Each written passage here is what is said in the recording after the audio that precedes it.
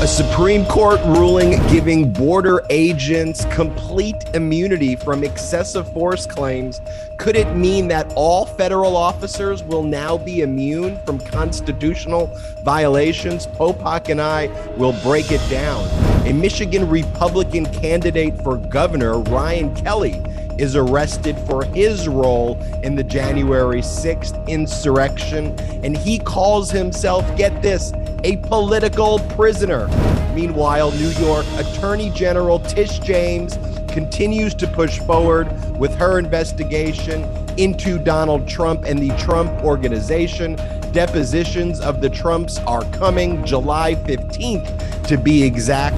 And Tish James says that Donald Trump is still in contempt for not turning over documents. Of course, Donald Trump is making his final plea to the highest court in New York, saying, please don't depose me, Tish James. Meanwhile, the Department of Justice files a superseding indictment on the Proud Boy terrorists, Enrique Tarrio, Joseph Biggs, and others, charging them with seditious conspiracy. Meanwhile, Steve Bannon subpoenas the January 6th committee and members of Congress, which is basically like his last-ditch effort to try to derail the proceedings before his criminal case goes to trial next month before a federal judge. And then the January 6th committee's historic blockbuster hearings took place this week, one of the most important nights, not just of the year, but probably in American history. And there are more hearings to come. We will break it all down here on Legal AF, the most consequential legal news of the week. Ben Meiselas and Michael Popok. And Michael Popok, it doesn't get more consequential than this week with those January 6th hearings. Am I right? I tweeted, you're so right, Ben. I tweeted this morning, I love the smell of democracy and accountability in the morning.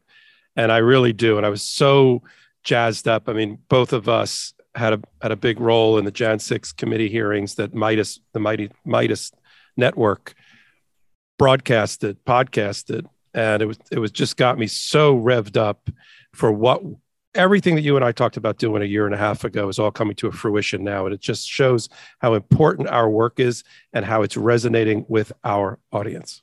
And you talk about those hearings with Benny Thompson's opening remarks, Liz Cheney's opening remarks, the witnesses, Officer Caroline Edwards, and her just incredibly heartfelt remarks about swimming in people's blood as someone who was the daughter of a war veteran who was defending the United States Capitol each day. And then you had the documentary filmmaker, Nick Quested, and of course, all of the bombshells that we'll talk about here on this edition of Legal AF. But I want to cover a wide spectrum of legal news that's going on in our country to give a broad perspective, because these events don't just happen out of nowhere.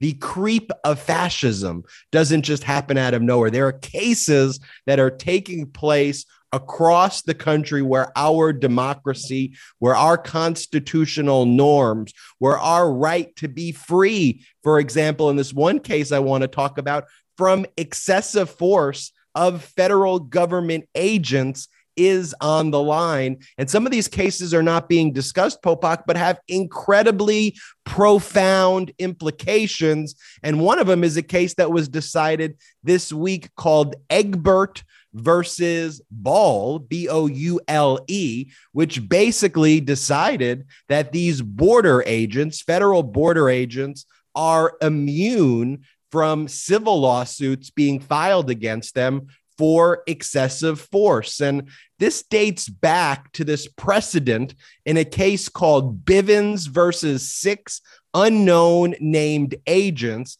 in 1971. And in that case, it established an implied cause of action where federal law enforcement officers who violate the United States Constitution may be individually sued and may be required to compensate victims for their unlawful actions. Now, normally what happens is Congress has to pass a law for state agents, state officials to be sued in their official capacities.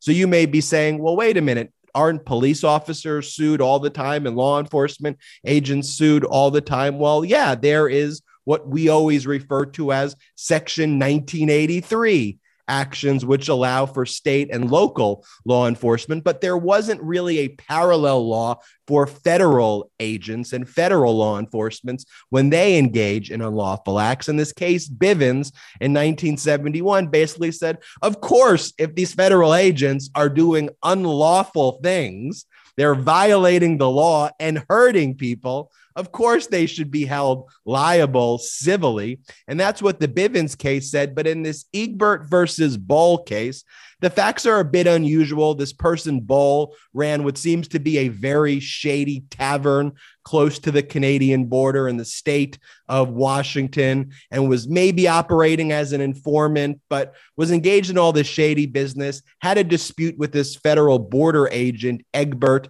alleges Egbert basically beat him up and then retaliated against him, sued Egbert. And here the Supreme Court said, Boal, you don't have any claim against Egbert for beating you up here whatsoever, because Congress didn't specifically authorize any law where you can hold a border agent accountable. If Congress wanted to pass a law, there would be a law like Section 1983, but none exists. And while this case, and Popok, here's one of the things I want to talk about too. Clearly, the Supreme Court took this case because Boal, the guy who was suing the federal border agent, was a really unflattering, horrible plaintiff, because of all his unusual quirks. And apparently he was involved in human trafficking in Canada. So really they could just trash this Boal guy. But what this decision really means, at least as it relates to border agents, is a border agent could have killed Boal. A border agent could have showed up, shot Boal in the face, and then said, well, we're not responsible. We're just, there's no law that Congress passed. That's the implication of this with border agents. And the question is Bivens going to be overturned such that all federal agents could walk around willy-nilly, do whatever the hell they want to do, shoot people, kill people, but Congress didn't pass a law, so you won't be able to sue these people. Popok, what's going on? All right, let me unpack all that. Firstly, I totally agree with you that they purposefully, this is an example of the Supreme Court purposely taking up in caucus a case whose facts are really not favorable to the plaintiff to begin with. They took a plaintiff who's sort of a paper tiger in order to make a declaration about the restrictions and the continuing restrictions. This is now the 12th case over the last 10 years where the U.S. Supreme Court has limited what you called and what you properly referred to as a Bivens style suit, which is a constitutional violation that even though the Congress has not itself put on the books in a statute, courts have created a cause of action against federal officers and federal agents for unconstitutional conduct and behavior. And remember, this is a civil lawsuit. So we're going to get back to your murder and shooting example in a minute.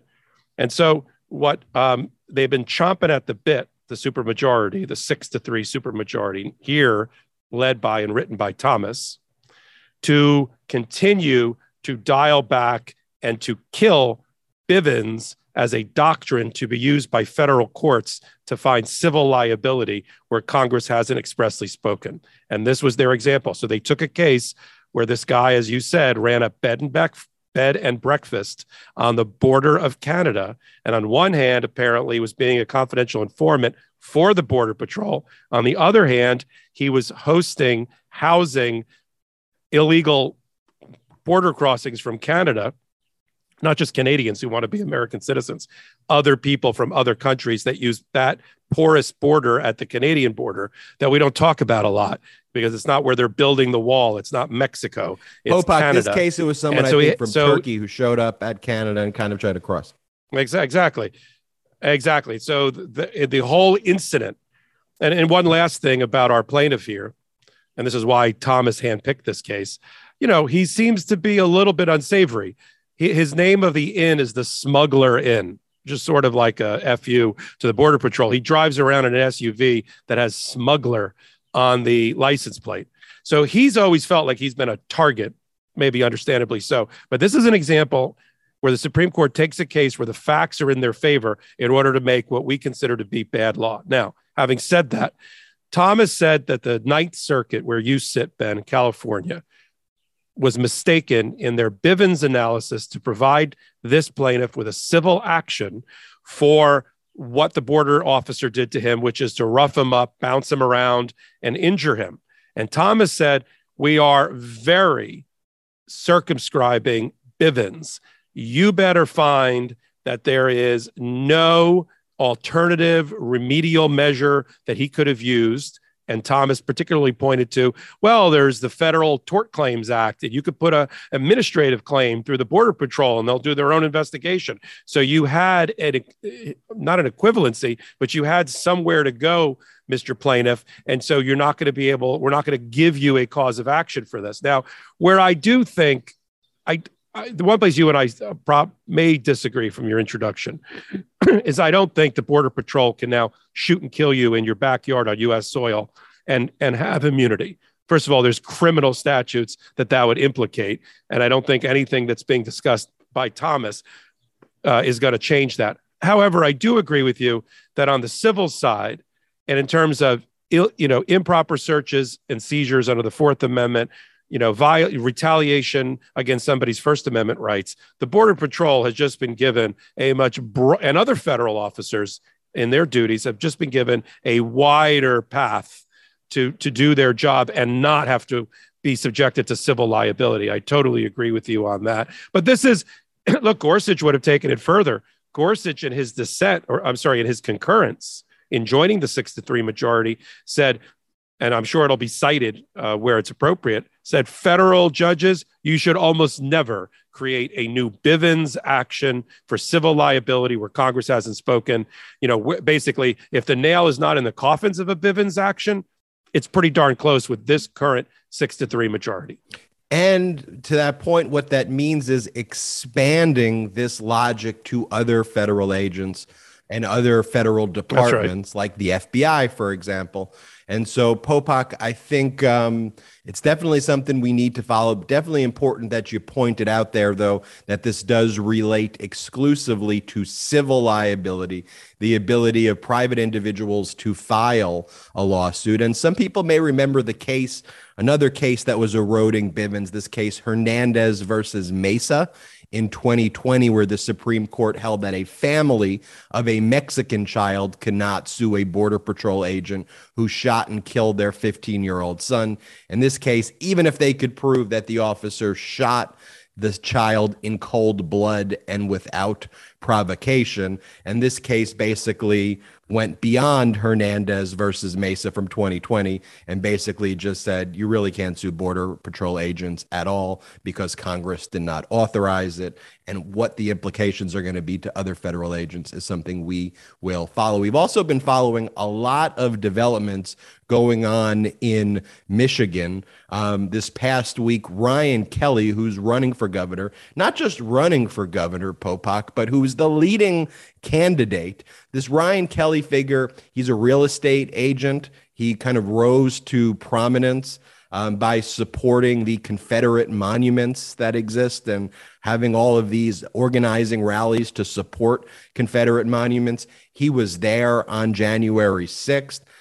In this indictment, this misdemeanor. And he's running to replace a governor who was the subject of a kidnapping plot by other radicals, even though they were not ultimately convicted in that state. So this is a very strange state. And when to even have a Republican candidate harboring those views before you tell the audience what happened next is just kind of crazy. Well, and you have the state that the government at the highest levels is running efficiently, the proactive measures they took during COVID. and run by three incredible, powerful women. Two we've had on the show: Jocelyn Benson, Secretary of State on the Midas Touch podcast; Attorney General Nessel, who's on the Midas Touch podcast before and who will be on the podcast again; Governor Whitmer, who's not yet been on the Midas Touch podcast, although we'd love to certainly have her as a guest. There are undertones there, Popok, of what is going on in that state too, by these Proud Boys and male-dominated militias.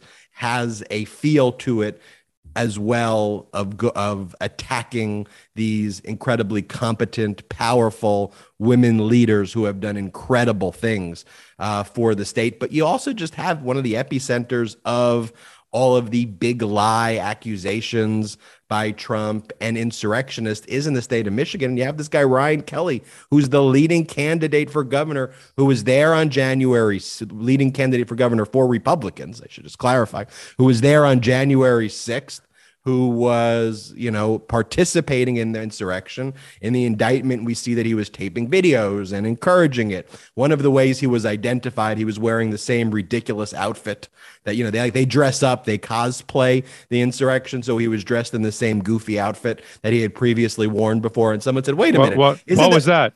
What was the goofy outfit? Like a red blazer with yeah. Camouflage, big red blazer with big shoes. Right.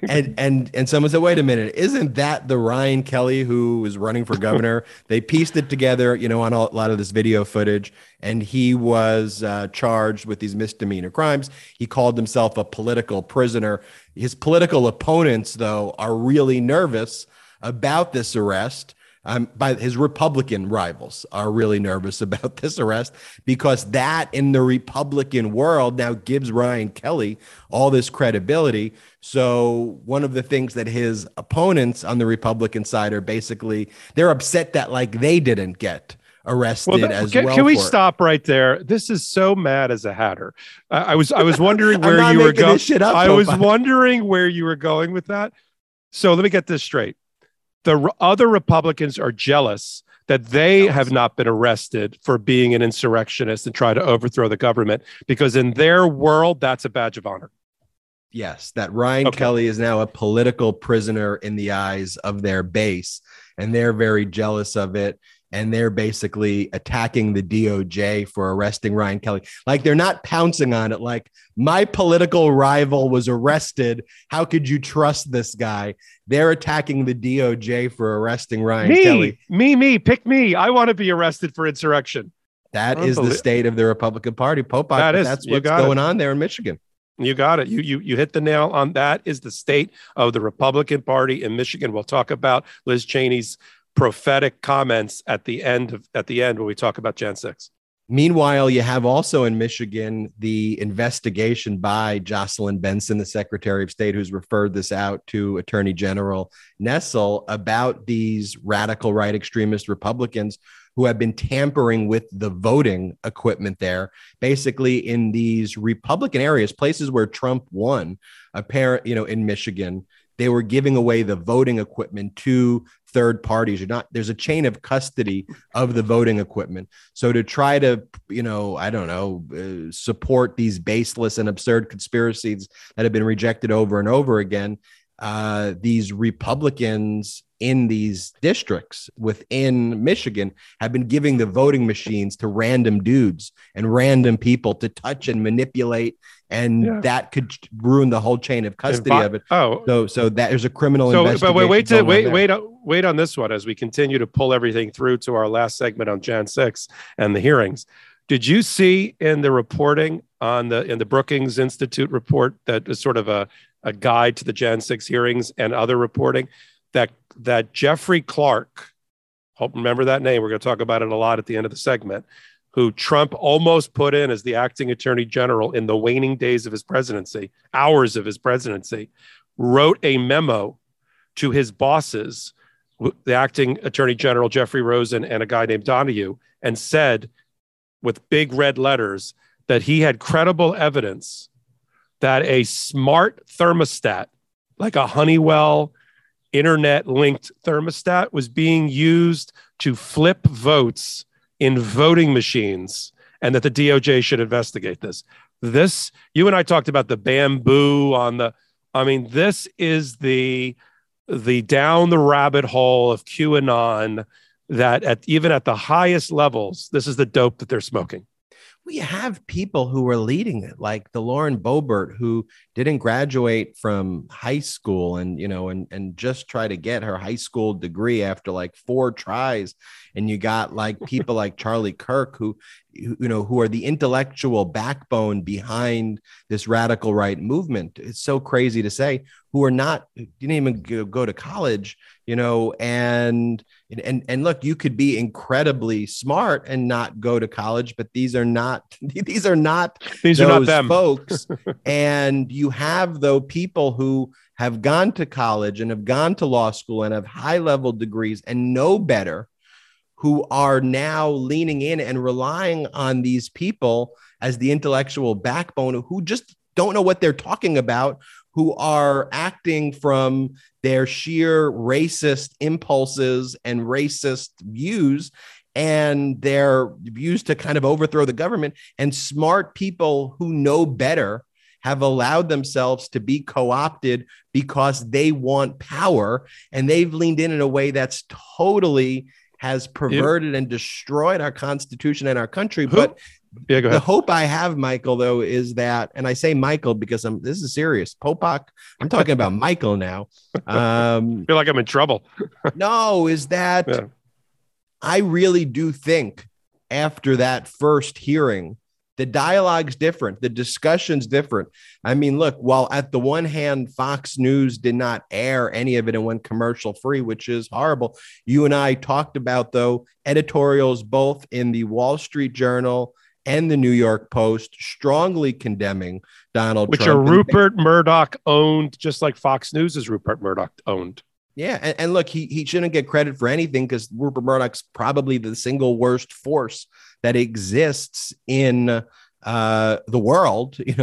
Definitely what he's done to the United States makes him probably one of the worst people ever in the history of the United States. But he is a creature of power, and recognizing that the sentiment of the American people after watching this presentation is going to be such that a tsunami of pro-democracy is going to wash over all of these corrupt officials out there and all of these corrupt politicians and this ultra MAGA. He's trying to, when you read it, he's trying to be that, when those people get destroyed and get taken out, he's trying to basically, look what I did. So that just shows you, though, the fear that they have on the radical right about what's about to go down. 1000%. You and I my eyes popped open when Rupert Murdoch allows the editorial in the New York Post, the infamous New York Post, to say that Donald Trump calling for the hanging of Mike Pence in and of itself is a disqualifying event and he should never run for office again. And the Wall Street Journal, also owned by Murdoch. Now, look, his main megaphone, I just made a new word up, is Fox News. And he's allowing Tucker Carlson and the others to take over completely there and run a nefarious disinformation machine and counter-programming machine to what is right and patriotic in the Jan 6 committee hearings. And that, you're right, for that, he will always go down in history as to paraphrase Trump, an enemy of the people.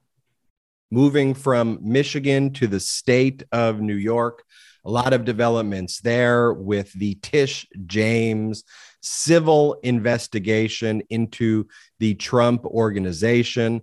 Why is July 15th a big date, Michael Popok? Why is Trump trying to resist something going down on July 15th, Michael Popok? And why does Tish James still believe that Donald Trump is in contempt of court, despite Donald Trump paying the $110,000 contempt fine? Michael Popok, break it down for us. I will. First, I thought you were going to ask me that. I was going to say, well, July 15th is 3 days before the Bannon trial starts on July 18th. But let's get even deeper to that. There's two major issues going on with the 3-year-old, just to remind everybody who's playing at home, 3-year-old civil investigation led by Attorney General Tish James. For those that think Merrick Garland is not moving quick enough with his 800 prosecutions and all of the grand juries that are impaneled in D.C., Tish James has been at this for 3 years. on basically one theory, which is loan inflation and deflation by Donald Trump, tipped off by Michael Cohen 3 years ago in his testimony. But now we're coming down to brass tacks, which is, and Trump and his children are running out of maneuvers and moves to avoid their depositions. Let me remind everybody what they've tried already and where they've lost. They brought a federal lawsuit in the Northern District of New York and against the entire investigation, calling it corrupt and improper, and it should be stopped by a federal judge. And Judge Sanis in the Northern District in Buffalo said no. And so he lost there.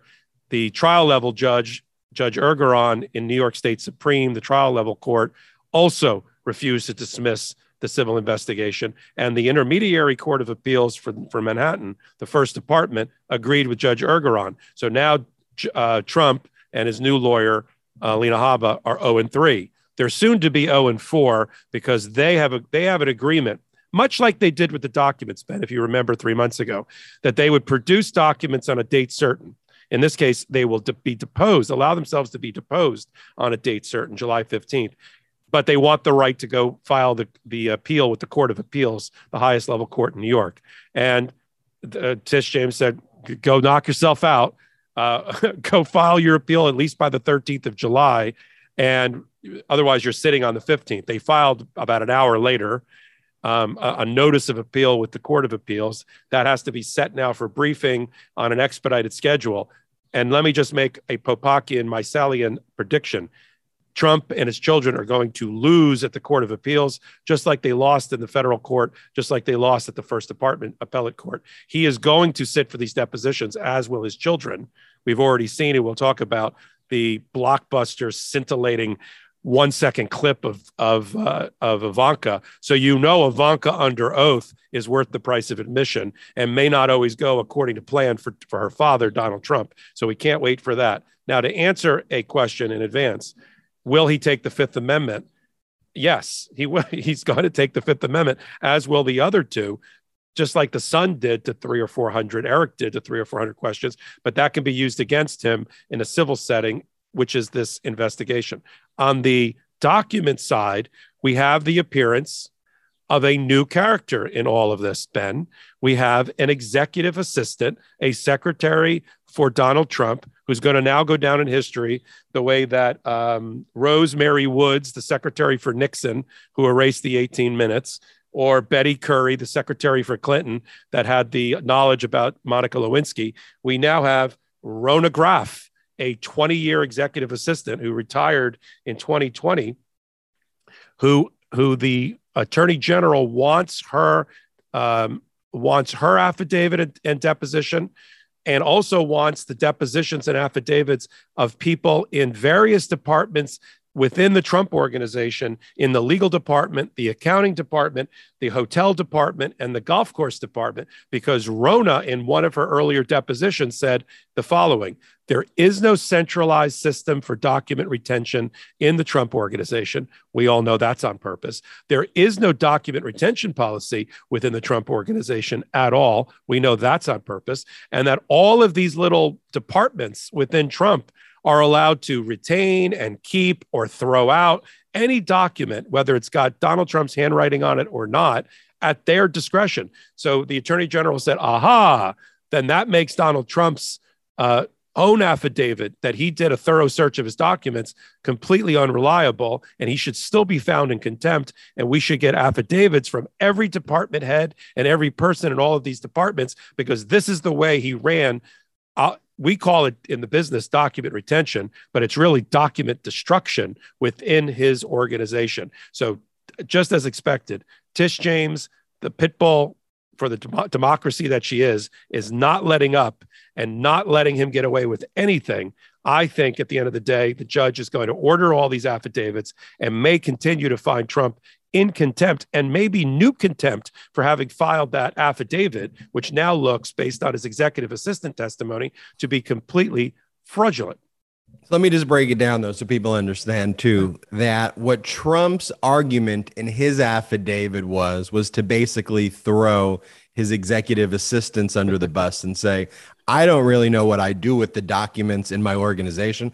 That's something my executive assistants do. Now, naturally, why would that make any sense? Why would the executive assistant be responsible for running $1 billion company's purportedly data retention policy? Is that something that an executive assistant would do? An executive assistant would maybe handle the ministerial tasks of, let me put this folder here, or I'll give you these notes, or let me check what's on your calendar. But they're not running the data retention policy in large corporations. Aren't they? So, and Rona Graff, one of the things that she repeatedly used was the C word over and over again in her deposition. You know what the C word is, right, Popok? It's clutter.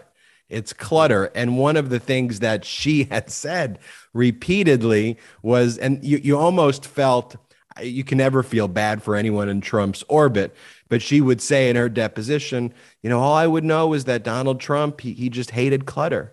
He hated clutter so much. And so he would just want to destroy the documents. He would hate clutter, just like the way Enron must have hated clutter as well. And Bernie Madoff hated clutter. Donald Trump is someone who truly hates clutter. That's why they're destroying and deleting. It's the clutter defense. But let me round out, let me square off that circle, having been in an organization.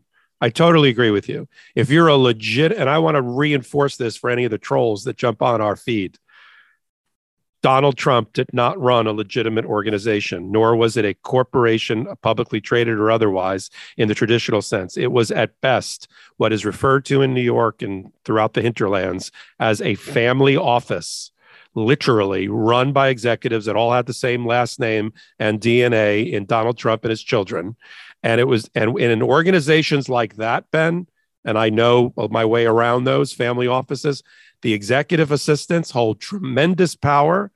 These companies don't have employee handbooks. They don't have, if they're not regulated industries like in gaming or in healthcare or in securities, they do not have to have a document retention policy. And so they don't. And they trash as much documentation as possible because no regulator requires them to do that. Now, a civil investigator like Tish James's office can use that against the company and say, you don't have a document retention policy on purpose because you are in the business of destroying evidence, which is another factor in a civil or criminal investigation as to willful blindness or knowledge, which is often at the root of an investigation. So some people might think, well, every company should do that. Just get rid of their documents on a daily basis. Regulated entities can't do that because they're under statutes that require them to maintain. And companies that, like Donald Trump's family offices,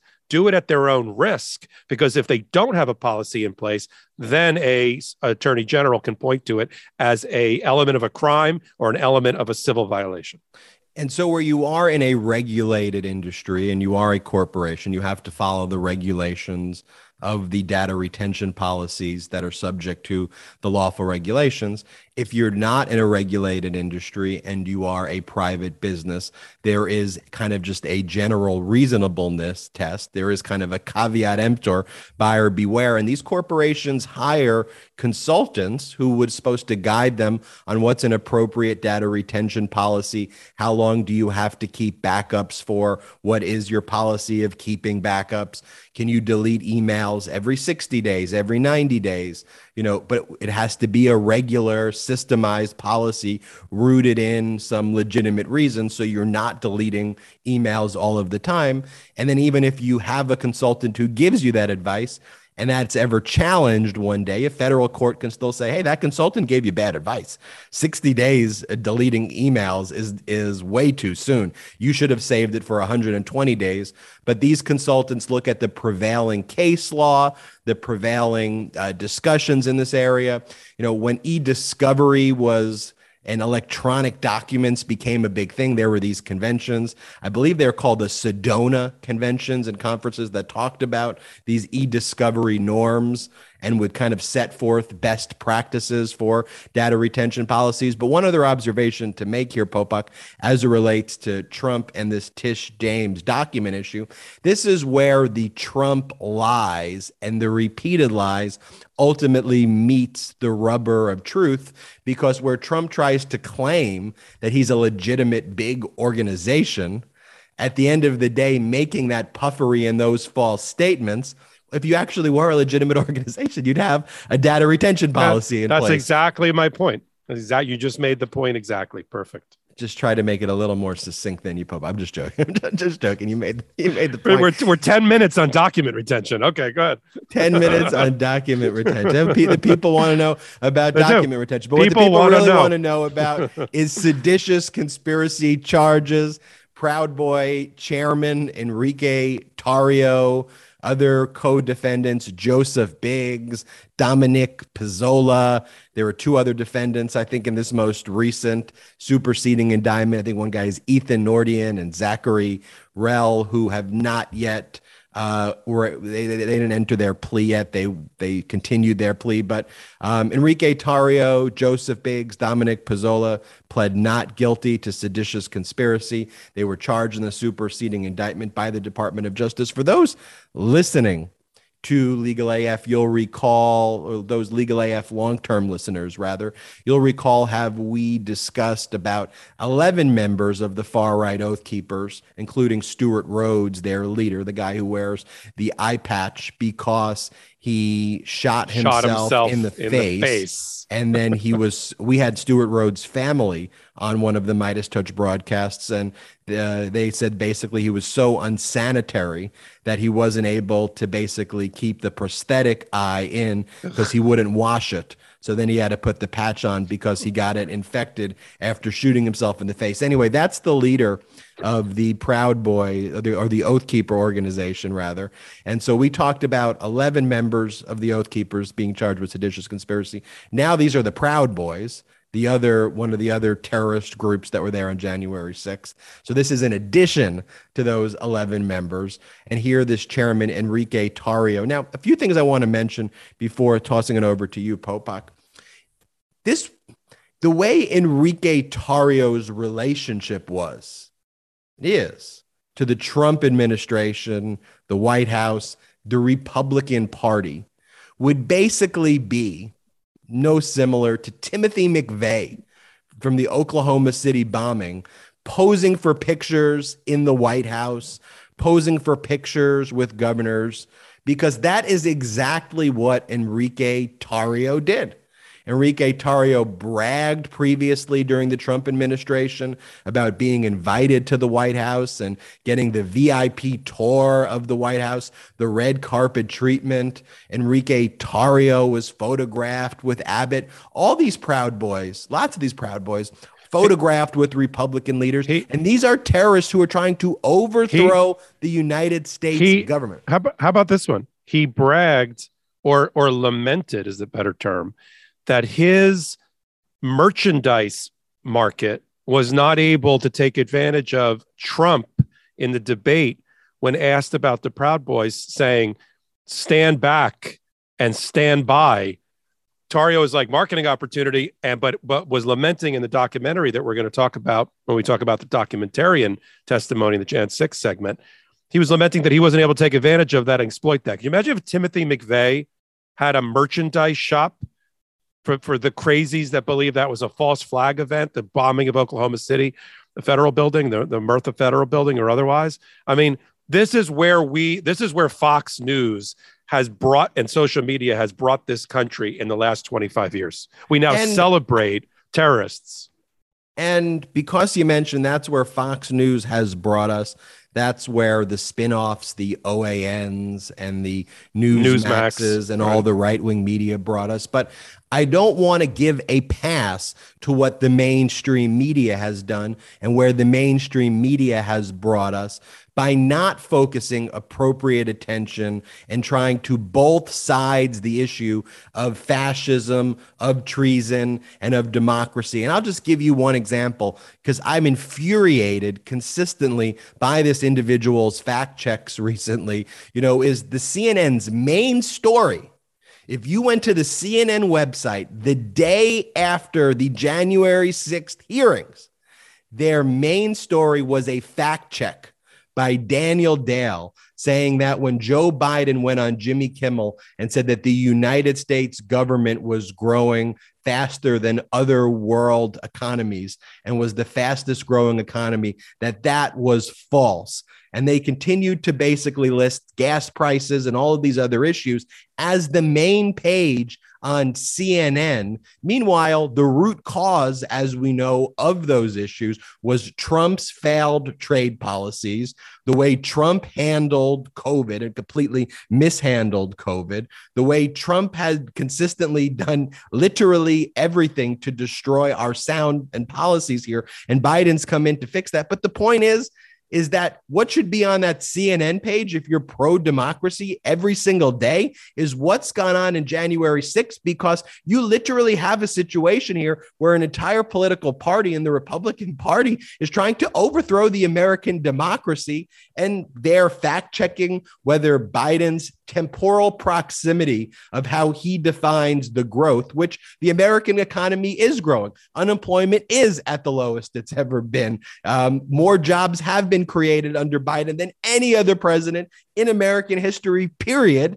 And those are things that a president should talk about. That's what CNN is devoting their attention to. And I repeatedly think that when American people are delivered the truth, and that's why this January 6th hearing was so important. And it was so important that it was broadcast on all of these networks, because finally we take for granted and just think people are following this stuff. And they're not. And when you turn on a mainstream media, they both sides it. But Popok, I just want to say that's the reason why media networks like the Midas Media Network are growing so rapidly, because people are sick and tired and fed up of the mainstream media both sidesing this issue and devoting their resources to letting these issues go and allowing people like Enrique Tarrio a free pass, and then they just move on to the next topic. Well, you and I are in complete simpatico on that one. There is no both sides of an insurrection. There is no both sides of a civil war. There's no both sides of Charlottesville and the white march that killed people. There's no two sides to Jan 6. It wasn't a dust up, as somebody in the NFL recently said. It was, and if you have a brain in your head and you watched both the 2 hours on the first opening session of the hearings and 7 more to come with evidence and video evidence and testimonial evidence that this Jan 6 committee has not leaked on purpose before the hearings, that are going to suck the air out of the room. And as you said earlier, Ben, tonight, reset the conversation completely. Look, we're never going to convert a troll who's now deeply in the cult of Trump, that something happened untoward, not just on Jan 6th, but in the entire 7-step conspiracy that Trump was at the heart of, to have a coup to overthrow democracy and the republic. They'll never believe that. But I'll tell you what will happen. Not the Democrats. The Democrats already know that something nefarious was afoot and that Trump is at the heart of it. And now we're hearing all the elements of it. Not the Republicans, who are never going to vote for a Democrat and never would, and just think this is as you said, cosplay, but by the Democrats. And none of it's true. There's an independent group, and that's, I don't know if it's 10%, 15%, or 20% of the American population of electorate that has not made their decision yet. That is one audience. Another audience is people like Rupert Murdoch that need to find cover now, because there's going to be a case made over the next 7 sessions that we have had our first seditious president at the heart of a conspiracy in 270 years of a democracy. Now, whether he gets charged and convicted, we'll talk about that when we get to the Jan 6, and whether that's a good thing or a bad thing for democracy, we'll talk about that when we get to the Jan 6 segment. But you are so right that there is culpability and blood on the hands of what we refer to as mainstream media. Even the New York Times, even the Washington Post, even CNN, even MSNBC is not doing enough, and is too focused on ratings and selling papers than in doing their job as the as the protectors of the First Amendment and ultimately of the Republic by bringing forward information in real time to counter all of these rabbit hole theories. And thank God for the Midas Mighty and the Midas Touch Network and all of that. I would say it like this, Popok, too. Rupert Murdoch has weaponized his platform for spreading disinformation. Meanwhile, the mainstream media has surrendered their platforms to both sidisms and corporate interests. And I do think as we talk about the January 6th hearing and the recap, I do think that final session will make the statement that Donald Trump engaged in seditious conspiracy and that he was at the top. I mean, look, Bernie Thompson literally said in his opening, Donald Trump was at the center of the conspiracy. So he said it at the beginning. Someone who's also at the center of the conspiracy, I want to touch upon it briefly, and then let's hit January 6th, is Steve Bannon. His trial starts mid-July for contempt of Congress, one of the last-ditch efforts of Bannon to try to turn this federal case against him into something it really isn't, is by demanding documents and production and subpoenaing members of the January 6th committee. I guess this was also part of of Donald Trump's and Steve Bannon's counter-programming plans. They thought this was going to make a big splash. Ooh, Steve Bannon's subpoenaing the Jan 6th committee and subpoenaing people like Jamie Raskin, subpoenaing Benny Thompson, subpoenaing all of all these committee members. At the end of the day, the speech and debate clause that exists in the Constitution makes 99% of the subpoena requests that Steve Bannon sent out, they're all going to be quashed pretty much sight on scene, meaning that the subpoenas are not going to be valid subpoenas. They're going to just, stop right there. And look, let's just remind people what this is really all about. The January 6th committee subpoenaed Bannon to show up and to give testimony. And rather than even take the fifth, and rather than even just show up and invoke a privilege, he just basically didn't even, didn't even show up. Thumbed his nose. Didn't do anything. And then later he claimed an executive privilege, right? He claims that he has a privilege because he was an informal advisor to the president, even though he had no role at the White House and he was a podcaster. Yeah, I'm going to invoke the podcaster privilege. So let me round it out, and then we'll move on to what everybody's waiting for, and you and I are chomping at the bit to talk about, which is the Jan 6 first hearing, the first session of the Jan 6 hearings. So Article 1, Section 6, Clause 1 of the U.S. Constitution, and we have talked about this in one of the 69 prior legal AFs. Provides members of Congress with complete immunity for any speech or debate. They shall not be questioned about that in any other place. That's literally the language of the Constitution, meaning members of Congress and the members of the Special Select Committee cannot be questioned somewhere else, i.e. the courthouse, or by the executive branch, or be arrested as a result of this, result of what they say on the House or the Senate floor, in committee or otherwise, under any circumstances. Now, you said 99% of the 16 total subpoenas will likely be quashed. There's some elements of some of them which maybe the judge throws them a bone. For instance, he asked for marketing materials for Jamie Raskin's book deal. All right, so Jamie Raskin has a book deal. I mean, we're not hiding, we're not running from that. And so does, I think, another one. The lawyer for Bannon said, aha, they're interested in profit. And so they have a vested interest to try to sensationalize the Jan 6 committee to make money on a book. I mean, maybe the judge gives them the marketing materials, but he's certainly not going to give them all of the deliberative materials and the 1,000 interview notes and video clips and all of the internal memos that have been written and circulated by the Jan 6 committee for Bannon. What does that have to do with Bannon having violated a order of Congress and is in contempt as a result? That none of that goes to a likely defense. And the judge has already ruled that when he ruled against Bannon's motion to dismiss. So I don't think he's going to allow these subpoenas. I think you're right. Maybe he gives them something out of it, but that's it. There's a complete constitutional immunity for the work of the Jan 6 committee. It's been attacked time and time again by recipients of these subpoenas, and time again, federal courts, including Trump judges, have ruled that the Jan 6 committee is a legitimate entity. It is well within the scope of its investigative powers to do what it's doing. And that argument is dead. And so too shall be these subpoenas in the near future. Let's talk about the Jan 6th hearings. Let's talk about the first hearing, the opening statement that took place, and the first witnesses that showed up that took place on June 9th on prime time. Approximately 20 million people watched on TV.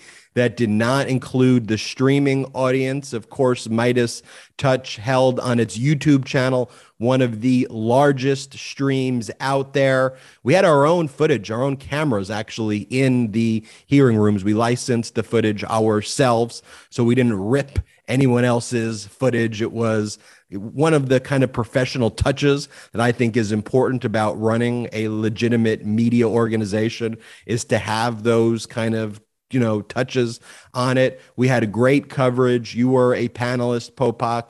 We had Michael Cohen as a panelist who was talking about what his knowledge of how Trump acts and how Ivanka acts and how Jared acts. I mean, that was great commentary to have. And of course, Midas mighty favorites like Texas Paul and Politics Girl and KFA and a host of other. Tony. What did you say? Tony. Oh, of course, we should go without saying that Tony Michaels was the host. He did an incredible job with Gabe Sanchez. They really laid it out perfectly. But let's get into the hearing itself. Let me tell you my takeaways from it, and then I'll turn it to you, Popok. From the very beginning, the chairman of the committee, the co-chairman, Benny Thompson's opening statement, starting off right away by saying Donald Trump was at the center of this conspiracy, leaving no doubt for where the committee would be going and setting a tone from the outset. One of the most important points, both in Benny Thompson's presentation and in Liz Cheney's presentation, was, to me, Trump's state of mind. Was Trump aware of the criminality that was taking place? And obviously, for us, it seems like a pretty common sense proposition that Trump was aware, but that's an element that needs to be proven in making a criminal case against Donald Trump. And the way they laid that out there was Benny Thompson said, "You don't believe me?" Literally said that. Roll the tape. And you have Bill Barr saying that he spoke to Donald Trump and told him that all of these claims of election fraud are pure and utter, to quote Bill Barr, bullshit. Is what he said.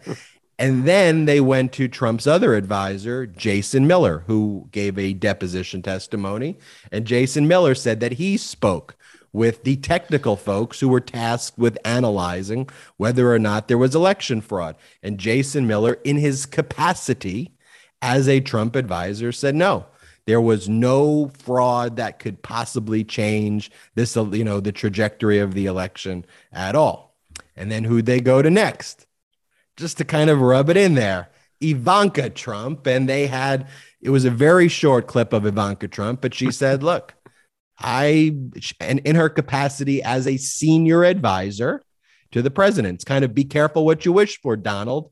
You want to use nepotism to put your daughter in that position? Well, they didn't say Trump's daughter. They said this is what a senior advisor to the president said. And she said, I believed Bill Barr, that there was no election fraud. Another senior advisor. Another big takeaway, the cabinet of Trump discussed invoking the 25th Amendment, removing Donald Trump from office. So did Sean Hannity over at Fox News, and Kayleigh McEnany, the press secretary, discussed that that's a great idea, potentially invoking the 25th Amendment. We also learned, again, we've heard the leaks before, but that Trump said that Pence, quote, deserved it in relation to being hanged. We learned that Republican members of Congress sought pardons from Donald Trump.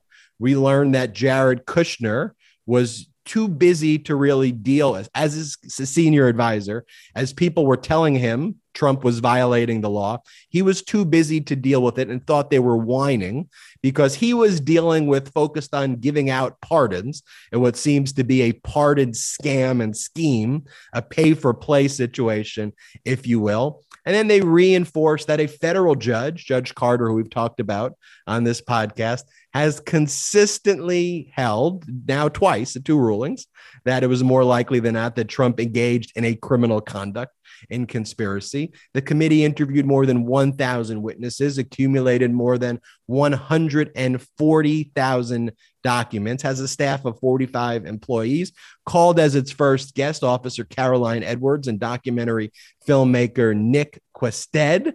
And that's my takeaway, Popok, from it. Those are my key highlights. What did you glean from this historic blockbuster evening? I liked so many of the things that you just said. So let me give you some of the observations that I made, both in real time at the end of the panel the other night and just since, now that I've had a lot more time to think about it. The poignancy of Benny Thompson as a representative from Mississippi, a Black representative from Mississippi, at the very beginning of the opening session, talking about, and Cheney picked it up later, the oath of office to defend the Constitution against all terrorists, domestic or foreign, was very, very poignant. And when a Black representative talks about post-Civil War changes to that oath done for a reason, it has a special resonance for me that I didn't even anticipate until he delivered that. Cheney then picks up everything about the importance of the Constitution, allegiance to it, not to a man, not to a party, but to a document in the Constitution, and which is another justification for why she's on the panel and why she's co-chair. She then said, in response to what you mentioned about Jared Kushner and the whining that he was complaining about was Pat Cipollone, who is a counsel in the White House threatening to resign if Donald Trump implemented one of the 7 steps of his conspiracy plan to remove members of the Department of Justice, senior members of the Department of Justice, in order to have the Department of Justice do his bidding to argue to the American people that there was fraud in the election when there was not. And Pat Cipollone saying, if that happens, if those things happen, me and my team and our credibility being here in the White House are going out the door. We're going to resign. And Kushner said, I just took that as like the standard whining. It then cut to Cheney, who looked at the camera and said, whining. What he referred to as whining is somebody upholding their constitutional oath to defend the Constitution. That's not whining. Now, the 7-part plan, which on purpose Cheney outlines but didn't give all the steps of, basically a cliffhanger, inviting people to come back to hear what are the 7 steps. We sort of know what the 7 steps are. And frankly, you and I and Karen have talked about almost all of these 7 steps, but to have it sequenced and to have it all in order so that people understand and it's a framework to hang the conspiracy on was very, very powerful for me. So we've talked about it. You've got the first step is spreading even before the election, Trump spreading false and fraudulent information about that there's going to be a steal of the election, that if he loses, something fraudulent must have happened.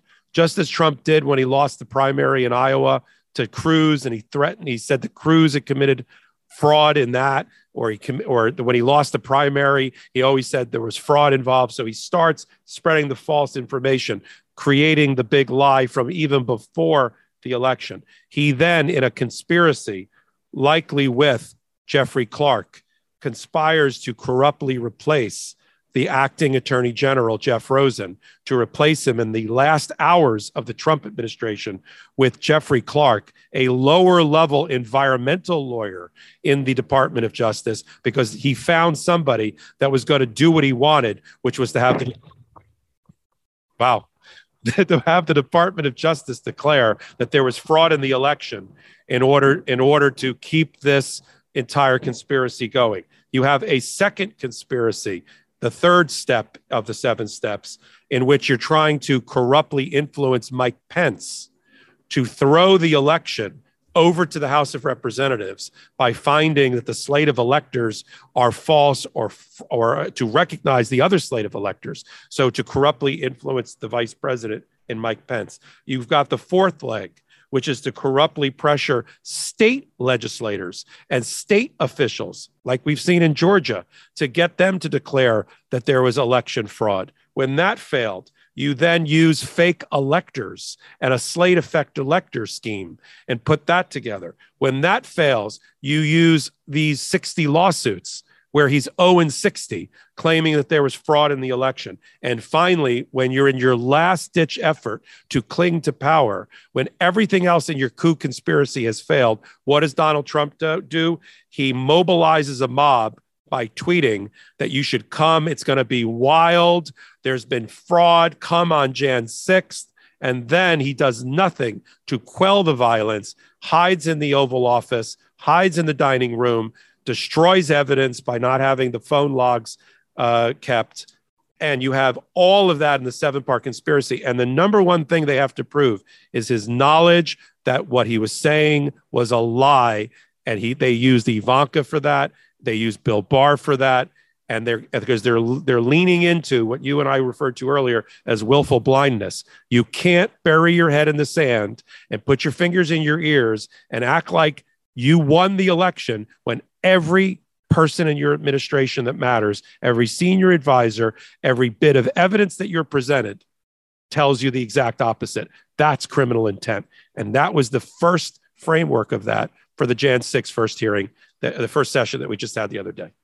What do you think about the witnesses and how they performed? Carolyn Edwards, the Capitol police officer who was knocked out by the insurrectionists, was the carnage of the insurrection. Right. Well, let me ask you a question first. I'll follow your question with a question. You're the Jan 6 committee. Put aside that they had a former ABC News producer. Who cares? Every show on television needs a producer. Even the Midas Touch. I mean, even we have Salty. Okay, so putting that aside for a minute, I don't care about that.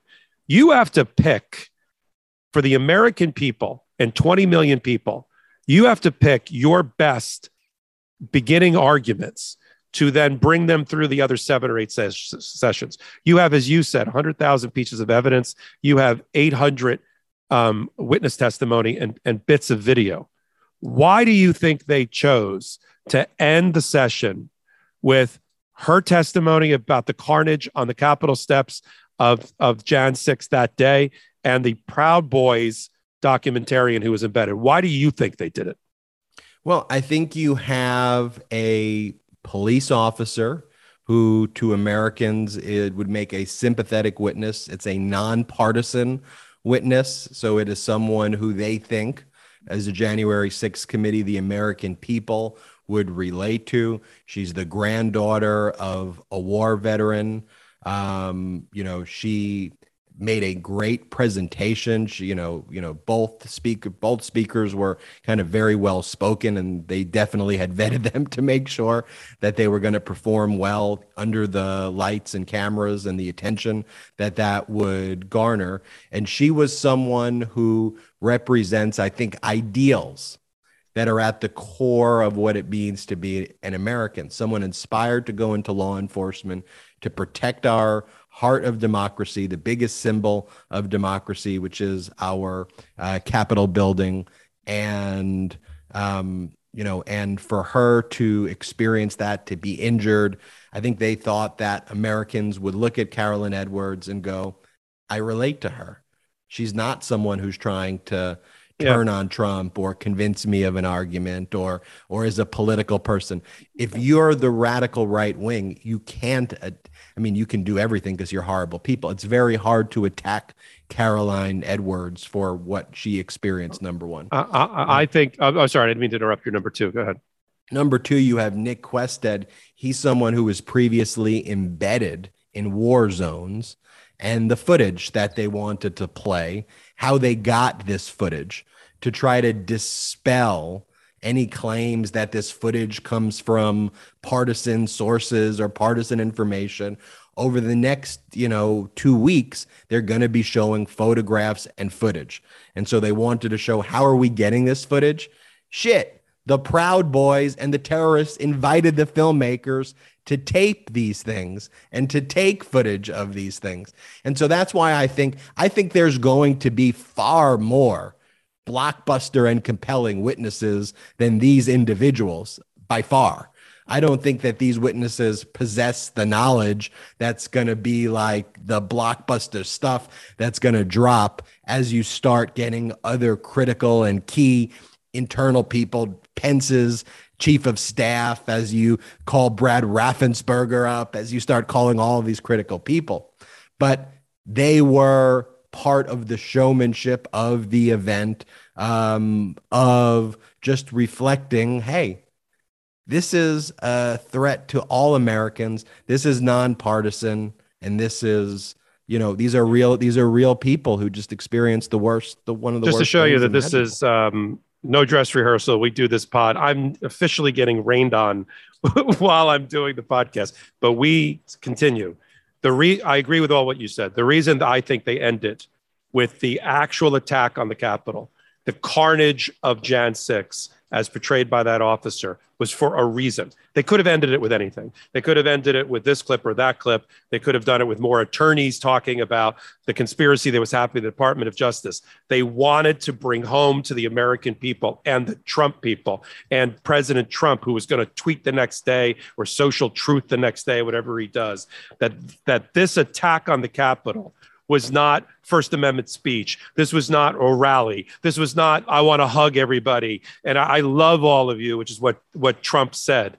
This was a war zone created by right-wing extremists led by the President of the United States in an attempt on the seventh step to cling to power and to stop the peaceful transfer of power. And the bloodshed and the deaths and the fighting, the equivalent of a war zone, that needed to be portrayed again. We had seen it in the impeachment hearings with all that testimony of all the police, but they wanted to end that hearing on that low note.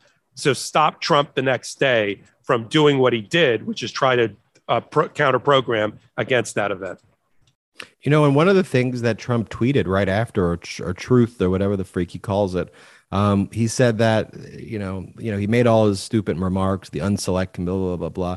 But he says what happened after the presentation, what he tweeted was that this represented the greatest movement in the history of our country to make America great again, further incriminating himself, further going down that rabbit hole of incrimination. When are the next hearings? People want to know. Well, on Monday, June 13th at 10 a.m. Eastern is the next hearing. Next this week is Wednesday, June 15th at 10 a.m. Eastern. And then this week, Thursday, June 16th at 1 p.m. Eastern. All of the hearings will be live streamed on the MeidasTouch YouTube channel with commentary. After and before we play the hearings directly through, no commentary during the hearings themselves, so you can watch it yourselves. Make sure you let friends, family, colleagues, whoever know where they can get these streams on the MeidasTouch stream. It's already up, the live, in terms of, the waiting room's already up. But we will see at the MeidasTouch YouTube channel on Monday, June 13th at 10 a.m. Eastern. Everybody should also go to store.meidastouch.com. Make sure you go to store.meidastouch.com. We have great Legal AF gear. We've got great Meidas merch. You could use the promo code JUSTICE, JUSTICE, for 10% off all the Midas gear. So go to store.MidasTouch.com. And then I think it's worth, I'll plug me and I'll plug Popok. We're practicing lawyers.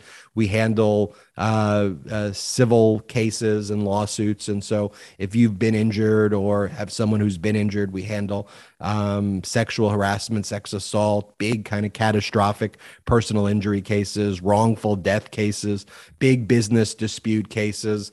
You could reach out to Michael Popok and I directly to see if you have a case, and someone from our firm will get back to you. Reach out to me at ben@MidasTouch.com, ben@MidasTouch.com. Reach out to Michael Popok at mpopok, MPOPOK at zplaw.com, mpopok at zplaw.com. Thank you, everybody who watched the live stream of the Midas Touch broadcast of January 6th.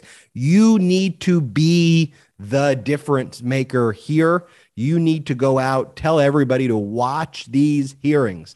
Make sure that the news from these hearings is spread across this great country. We need you on the front lines supporting and fighting for our democracy. Michael Popok coming back from a rainy New Jersey, taking shelter inside his house. Michael Popok, that's why this is shot live. That's what happens sometimes. But I know you get bad lightning sometimes out there in Jersey and New York. So I'm glad you're safe right now.